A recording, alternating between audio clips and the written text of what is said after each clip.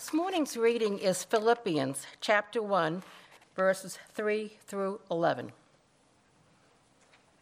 I thank my God in all my remembrance of you, always in every prayer of mine, for you all making my prayer with joy, because of your partnership in the gospel from the first day until now. And I am sure of this, that he who began a good work in you will bring it to completion at the day of Jesus Christ. It is right for me to feel this way about you all, because I hold you in my heart, for you are all partakers with me of grace, both in my imprisonment and in the defense and confirmation of the gospel.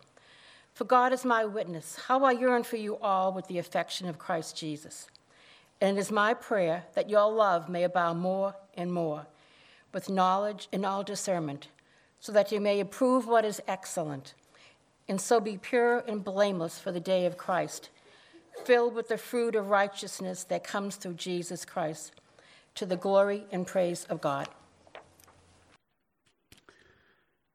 Jesus was praying one day, Luke tells us, and apparently one of his disciples was watching, because the text says when he had finished, the disciples said, "Lord, teach us to pray." We know Jesus then taught them what we traditionally call the Lord's Prayer. The Bible actually gives us many examples of prayer. We find both men and women talking to God, praising him and pleading with him. We see Abraham dialoguing with God back and forth over the fate of Sodom and Gomorrah in Genesis 18. We read Hannah's prayer in 1 Samuel, where she praises God for his holiness and sovereignty. She even prophetically speaks about a coming king. I was just reading Solomon's prayer in 2 Chronicles, where they're dedicating the temple. Or we think of the early church in Acts, praying for boldness to keep preaching the word even in the face of hostility. Well, here in Philippians, we have an example of how to pray for fellow Christians. Now, Paul gives us several examples of this in his letters to the churches, and these are here for our encouragement and our instruction. Sometimes we don't know what to pray. We're like the disciple, asking Jesus, "Lord, teach us to pray." As a point of self-evaluation, if we had your own prayers from this past month written out, what would they reveal? How often are you praying for your brothers and sisters here at this church? And what do you actually request of God? As you know, we have a special focus on prayer and fasting this year in the life of our church. That's why we're looking at prayer this morning. Tom will speak to us next week on the role of service and good works in the Christian life, and then he'll follow up with fasting after that. So a mini-series on some of the basic dynamics of the Christian life as we approach Easter.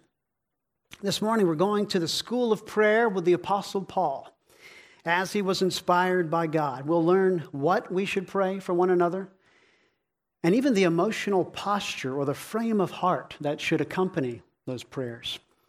So from this passage, we see that praying for fellow Christians involves, first of all, thanksgiving. That's in verses 3 through 5. Confidence, that's 6 through 8. And then petition, verses 9 through 11. So first, thanksgiving. Remember, Paul is writing from prison. He's in Rome, very likely chained to the soldiers that are guarding him. Now, this is not a pleasant place. Yet his letter to the Philippians is overflowing with joy and affection. You see the words joy or rejoice more than a dozen times in the letter. Paul loves these people. The church in Philippi was the first church founded by Paul in modern-day Europe. He has history with these folks. They have been loyal to him and to the ministry of the gospel from the very start. In fact, he says in chapter 4, verse 15, "And you Philippians yourselves know that in the beginning of the gospel, when I left Macedonia, no church entered into partnership with me in giving and receiving except you only." So Paul's letter is a kind of thank you note for their financial and material gift to him in support of his ministry. But I don't think we can limit the phrase partnership in the gospel solely to their monetary gift to him. The Philippians are actively engaged, just like Paul, in spreading the message of the gospel, so much so that they're getting pushback. He mentions their opponents in verse 28. He says in verse 30 that they're engaged in the same conflict as he is. So if you just think about that for a moment, Paul sits in a Roman cell because he's been preaching about Jesus Christ, but there's a group of people 800 miles away who love him dearly, and they are preaching the very same thing. We've got your back, Paul. So they send Epaphroditus all that way, a member of their church, to give Paul a gift to encourage him while he's there in prison. Epaphroditus almost dies in the process. So just think how your heart would overflow in thanks and affection. For Paul, it spills over into prayer, and that just might be a good definition for prayer, particularly prayer for fellow believers. It's an appeal to God out of affection for people, an appeal to God out of affection for people. I thank my God in all my remembrance of you, always in every prayer of mine for you all, making my prayer with joy because of your partnership in the gospel from the first day until now. So much to ponder here in terms of application. In the very place where other ancient writers would say, I hope this letter finds you well, I hope you're in good health, Paul says, I thank God for you. Thanksgiving is the proper, humble posture we take before God for his grace. So who can you say has undeniably been a source of spiritual encouragement to you? Have you thanked God for them? Have you told them so? Life is short. We should give the encouragement while we can, because really it's a way of praising God. It's a way of shining the spotlight on him for what he has given. And surely one of his best gifts to us are the fellow Christians he's surrounded us with. Just think for a moment where you might have ended up, but you haven't. He's placed you in his church, and a healthy church at that. He's surrounded you with people that love you and have spiritual gifts for your growth and maturity in the faith. We should thank God. It's a great gift. I thank my God in all my remembrance of you. So Paul is fondly looking back on all the years of knowing the Philippians. You know, that speaks to the value of long-term relationships with other Christians. You get to see one another grow and change. You get to pass through trials together. There's a certain depth of friendship and affection that forms only through time. That's one reason why church hopping, I think, is so harmful, because you never give yourself enough time to get to know anybody. But even if you've been here for years, can you say you've spent that time well? How close would you say you are to the people in this church? Are you working at it? If not, you're denying yourself a profound joy. When your time is up, you want to be able to look back and thank God for the people of Christ Covenant Church. Another way to think about Thanksgiving is to consider its opposite, and that would be complaining. Now, Paul will later say in the letter, do all things without grumbling or disputing. He also says in chapter 4, verse 11, I have learned in whatever situation I am to be content. Again, Paul is sitting in a Roman prison, right? So, but he is not in the grip of self-pity. He's not bemoaning his circumstances, talking to himself. No, he's talking to God on behalf of other people. The Puritan Jeremiah Burroughs wrote a book called The Rare Jewel of Christian Contentment in 1651. Highly recommend it to you. Burroughs says, others spend their thoughts on things that disturb and disquiet them, and so they grow more and more discontented. Let me spend my thoughts in thinking what my duty is. What is the duty of my present circumstances which I am in? That is a good question. It's a hard question, but it's a good question to ask yourself, especially when you're in the midst of a trial. He also says, when some men and women are complaining so much and always whining, it is a sign that there is an emptiness in their hearts. If their hearts were filled with grace, they would not make such a noise. Well, clearly, Paul he's an example to us. In chapter 3, verse 16, he says, brothers, join in imitating me. Though he is suffering, he is taken up with the concerns of his master and his master's people. He mentions Jesus Christ 6 times in the first 11 verses. He leaves no doubt where his eyes are fixed. Now, surely Christians, they pass through significant trials. I'm not saying we should all embrace stoicism or anything like that. In fact, Paul tells the Corinthians about the hard time he had in Asia. He says, we were so utterly burdened beyond our strength that we despaired of life itself. Indeed, we felt that we had received the sentence of death. But that was to make us rely not on ourselves, but on God who raises the dead. So Paul, he's not a navel gazer. He's not into this introspective analysis of his problems. In his affliction, he looks to God. He talks to God. And he continues giving himself to serve other people, especially in prayer here in this passage. So there's a difference between suffering while you're passing through a legitimately dark season of life and giving yourself over to it. Those are two different things. The Christian always has a reason to rejoice and give thanks. And sometimes the best remedy to get out of a lowly state of mind is to get up and serve someone else as an act of worship. So thank God for the spiritual family he's put you in, and beware of self-pity. Instead, be thankful and pray. Now, Paul is able to pray for the Philippians with such gratitude and joy because he has a particular confidence about them. Prayer for other believers has a certain attitude to it. It's a deep affection that's confident. So let's look at that in verses 6 through 8. And I am sure of this, that he who began a good work in you will bring it to completion at the day of Jesus Christ. Might sound like at first glance a digression in his flow of thought, but it seems to inform how we should pray for each other. When we go to prayer, we're not on shaky ground. We're standing on granite bedrock underneath. Paul believes in the gospel of Jesus Christ. He believes that salvation belongs to the Lord. He believes Jesus when he said, I give them eternal life, and they will never perish, and no one will snatch them out of my hand. He's talking about his sheep. He's talking about the people that belong to him.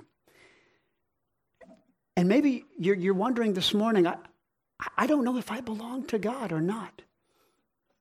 Please talk to someone here about that this afternoon. We would love to talk to you about that. It could be a very simple question over lunch. How do you know if you belong to God or not? Paul is confident that this coming day is going to be a good one for the Philippians. Because another point that he brings out here, he's always eager to highlight the end goal, even in mid-thought. It's something he can't help himself. It's always before him, the consummation of our salvation when Christ returns. He calls it the day of Jesus Christ. He says it again in verse 10. It's a day of reckoning. And Paul is confident that this is going to be a good one for the Philippians because God is going to complete what he started in them. God has begun a good work, and therefore he will complete it. What is this good work? Well, it's God's work of salvation. God has saved these people from their sins. He has rescued them from death and judgment by his own grace, and he will bring them safely home. Paul says, I am sure of this. There are some who think the good work refers to the Philippians' partnership in the gospel or the gift they've given Paul. But notice he says a good work in you, not through you. And plus, we have what he prays for them in verse 9 through 11, where their growth in godliness culminates in the day of Christ, just like this good work will. And I have to mention chapter 2, 12 and 13. He writes, work out your own salvation with fear and trembling, for it is God who works in you, both to will and to work for his good pleasure. Same language as verse 6. This good work is in you, and there's a connection to our salvation. So, the Philippians' spiritual progress and final salvation are assured because God stands behind it. Verse 7. It is right for me to feel this way about you all because I hold you in my heart. It's a deeply personal phrase there. Paul is laying bare his affection for this church. Though they are across the Adriatic Sea, he holds them in his heart. They're close. He's saying, I know you belong to God, and it's right for me to feel this way because, as one commentator put it, the love I feel could only be aroused by Christians as genuine as myself. Paul loves the saints in Philippi. He even says, for God is my witness. So he appeals to the only one who can truly see the human heart. He appeals to the one who cannot lie. With him as my witness, I yearn for you all, and no less with the affection of Christ Jesus. Jesus died for these people. His affection for them is unfathomable. Paul is saying, my love for you is drawn from and modeled after the love of Jesus Christ himself. It just makes me think, do we love each other like that? This is how Paul loves the Philippians.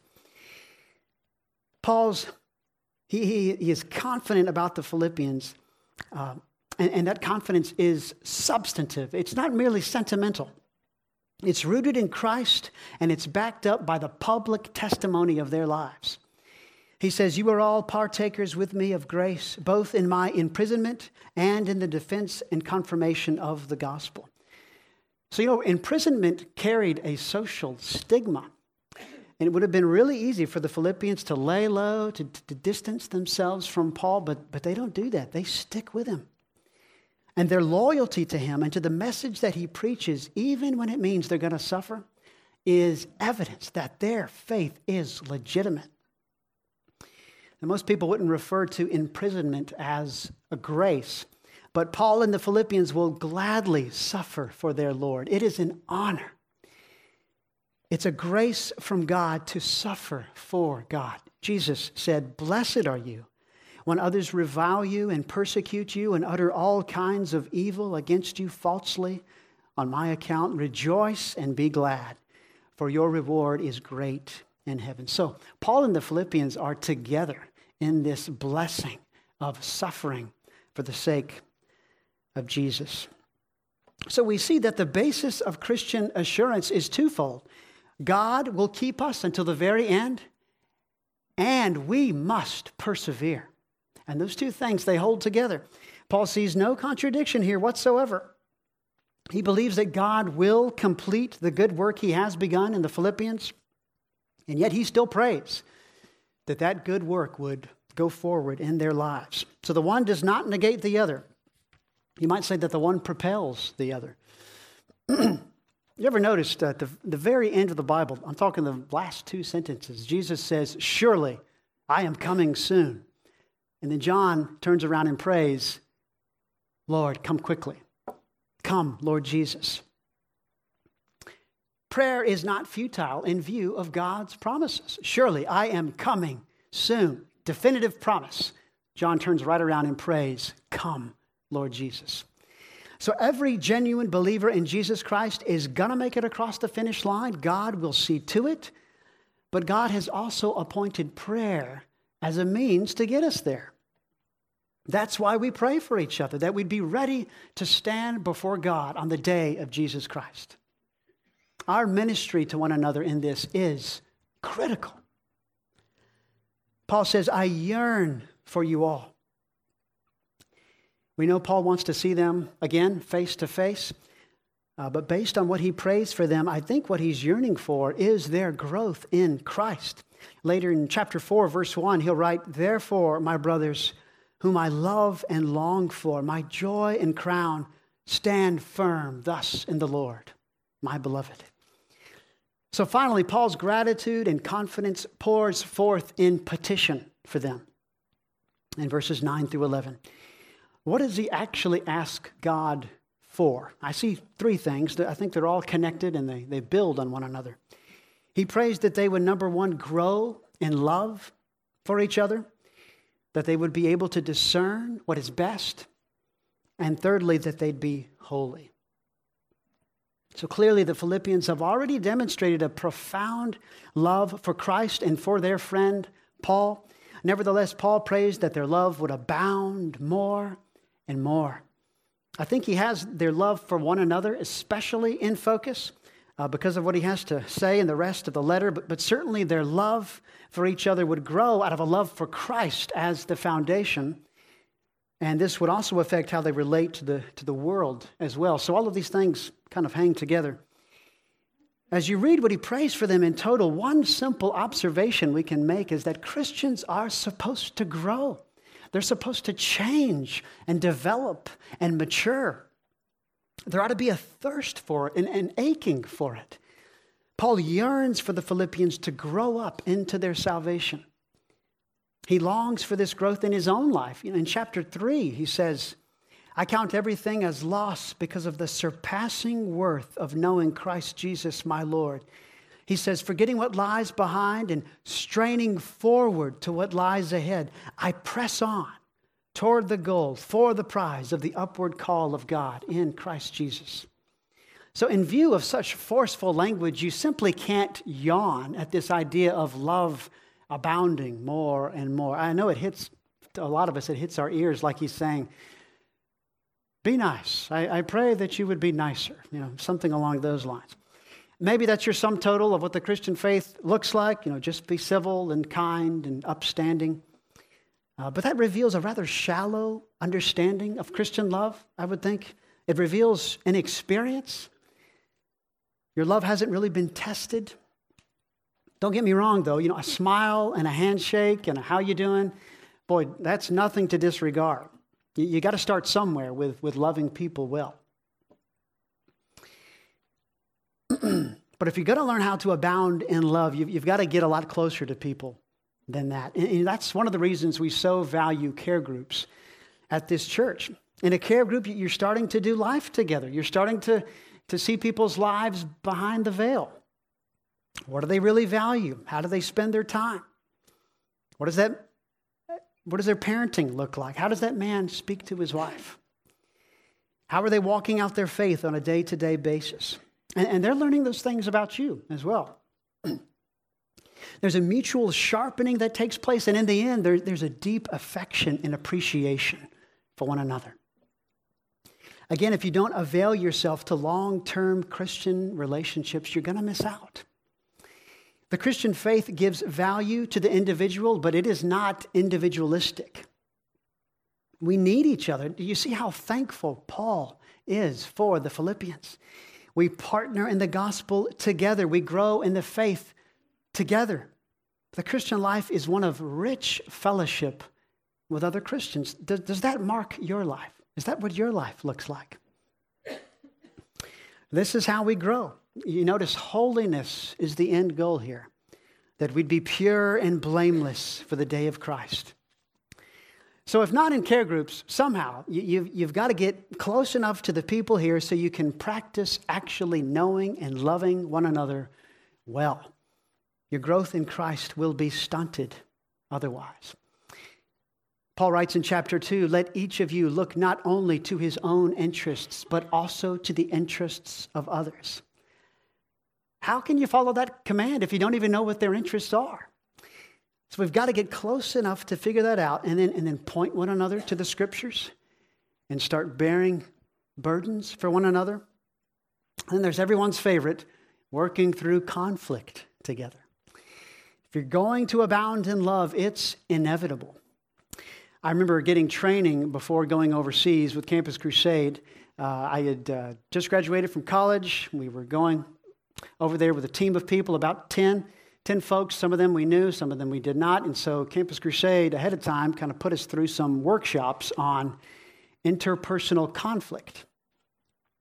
And I remember thinking, what's up with this? We're Christians. Can't we just love each other? Why do we need special training on resolving conflict? I was so naive.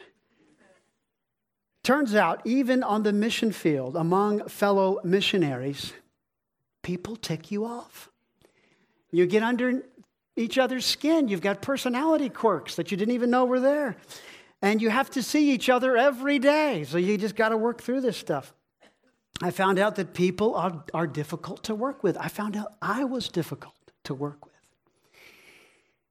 So packed in my bag on that flight to Croatia, I had my Fox's Book of Martyrs. I had my Life and Diary of David Brainerd. I had my Bible, of course, but I also was carrying three hidden monsters called pride, envy, and rivalry. And they are nasty monsters. They are pretty hard to kill, too, very hard to put to death. If I was going to change, I needed supernatural intervention. I needed prayer. I had to go to God. So Paul's prayer for the Philippians that their love would abound, that is not a frilly throwaway phrase. As you keep reading the letter, you see Paul calling this church to unity. He calls out 2 women by name and pleads with them that they might agree in the Lord. He says, do nothing from selfish ambition or conceit, but in humility count others more significant than yourselves. And then he points them to the one who did not count equality with God a thing to be grasped, but he emptied himself, and he took the form of a servant. And did you notice the very first sentence of this letter, Paul does not introduce himself as an apostle. He says, I'm a servant of Christ Jesus. Paul is a servant to the one who has served him. So the kind of love Paul has in mind here is defined by the sacrificial love of Jesus Christ, the one who made himself nothing. He took our sins and shame upon himself, and he died in our place. You know, in our day, we're told that true love means supporting and celebrating unrestrained self-fulfillment, not self-sacrifice. To deny your inmost desires, whatever they may be, is seen as harmful, actually. Maybe you've seen the commercial. It's put out by the National Ad Council. The main catchphrase is, love has no labels. It's got this big tough dude. He's walking down the street, and he's got the American flag waving in the background and this dramatic music. And I just have to think, you know, they've got conservatives in the crosshairs here. There's a message they're trying to get across. And so love has no labels. And, you know, you're supposed to think, yeah, I want to be like that guy. You know, I'm patriotic and love has no labels. But you got to stop and think back. What does that actually mean? You know, what is he saying? We're told here in the Word that our love should abound more and more with knowledge and all discernment, so that you may approve what is excellent. 1 Corinthians 13, love does not rejoice at wrongdoing, but rejoices with the truth. To love properly, we need knowledge. We need to be tethered to the Scriptures. Otherwise, some of us are going to be misled. We need discernment. We need to be able to separate the good from the bad and be able to distinguish the best among the good. Remember that line from Hebrews? But solid food is for the mature, for those who have their powers of discernment trained by constant practice to distinguish good from evil. So in his prayer, Paul is saying love that grows properly will result in purity. In chapter 2, he says the Philippians are to be blameless and innocent, children of God without blemish, in the midst of a crooked and twisted generation, among whom you shine as lights in the world. And if you're tempted to think of holiness as boring, you've got to read the rest of the letter because it is brimming with joy. And actually, if you want to be robbed of happiness and satisfaction, well, just follow the world's definition of love. The world can be very dangerous. Its messages are seductive and deceiving. We need to pray for one another, therefore. And hear me, I am not trying to create a pile-on here. We know the world is dark, no secret there. There's no place to put your nose in the air. We know the world is dark because we know the darkness of our own hearts. So no, we can't retreat from the world. We've got ministry to do. We've got a message that needs to be proclaimed. And so as we go into it, we stay engaged with it, we need to be praying for each other. And we've got work to do right here. Here's a question for you. Who in our church is it hard for you to love? Think about that. Please don't share specifics in your care group this afternoon. Who is it difficult to be thankful for? Remember, Paul said, it is right for me to feel this way about you all. Meaning to not be thankful and encouraged by the work of God that you see in the life of another Christian would be very improper. It's really so easy to write people off and think, they've just got to change. But what about your own capacity to love? Does it trouble you that you find it so difficult to love that person? Try this out. Make yourself pray for them. Harness your heart. Prayer is engaging with God, and over time, the Holy Spirit will start to do some unexpected things. The person you previously despised, you will suddenly find you deeply care for. It's the work of God. Such a turn of events can only be credited to God. You see that in verse 13, actually verse 11. The fruit comes through Jesus Christ to the glory and praise of God.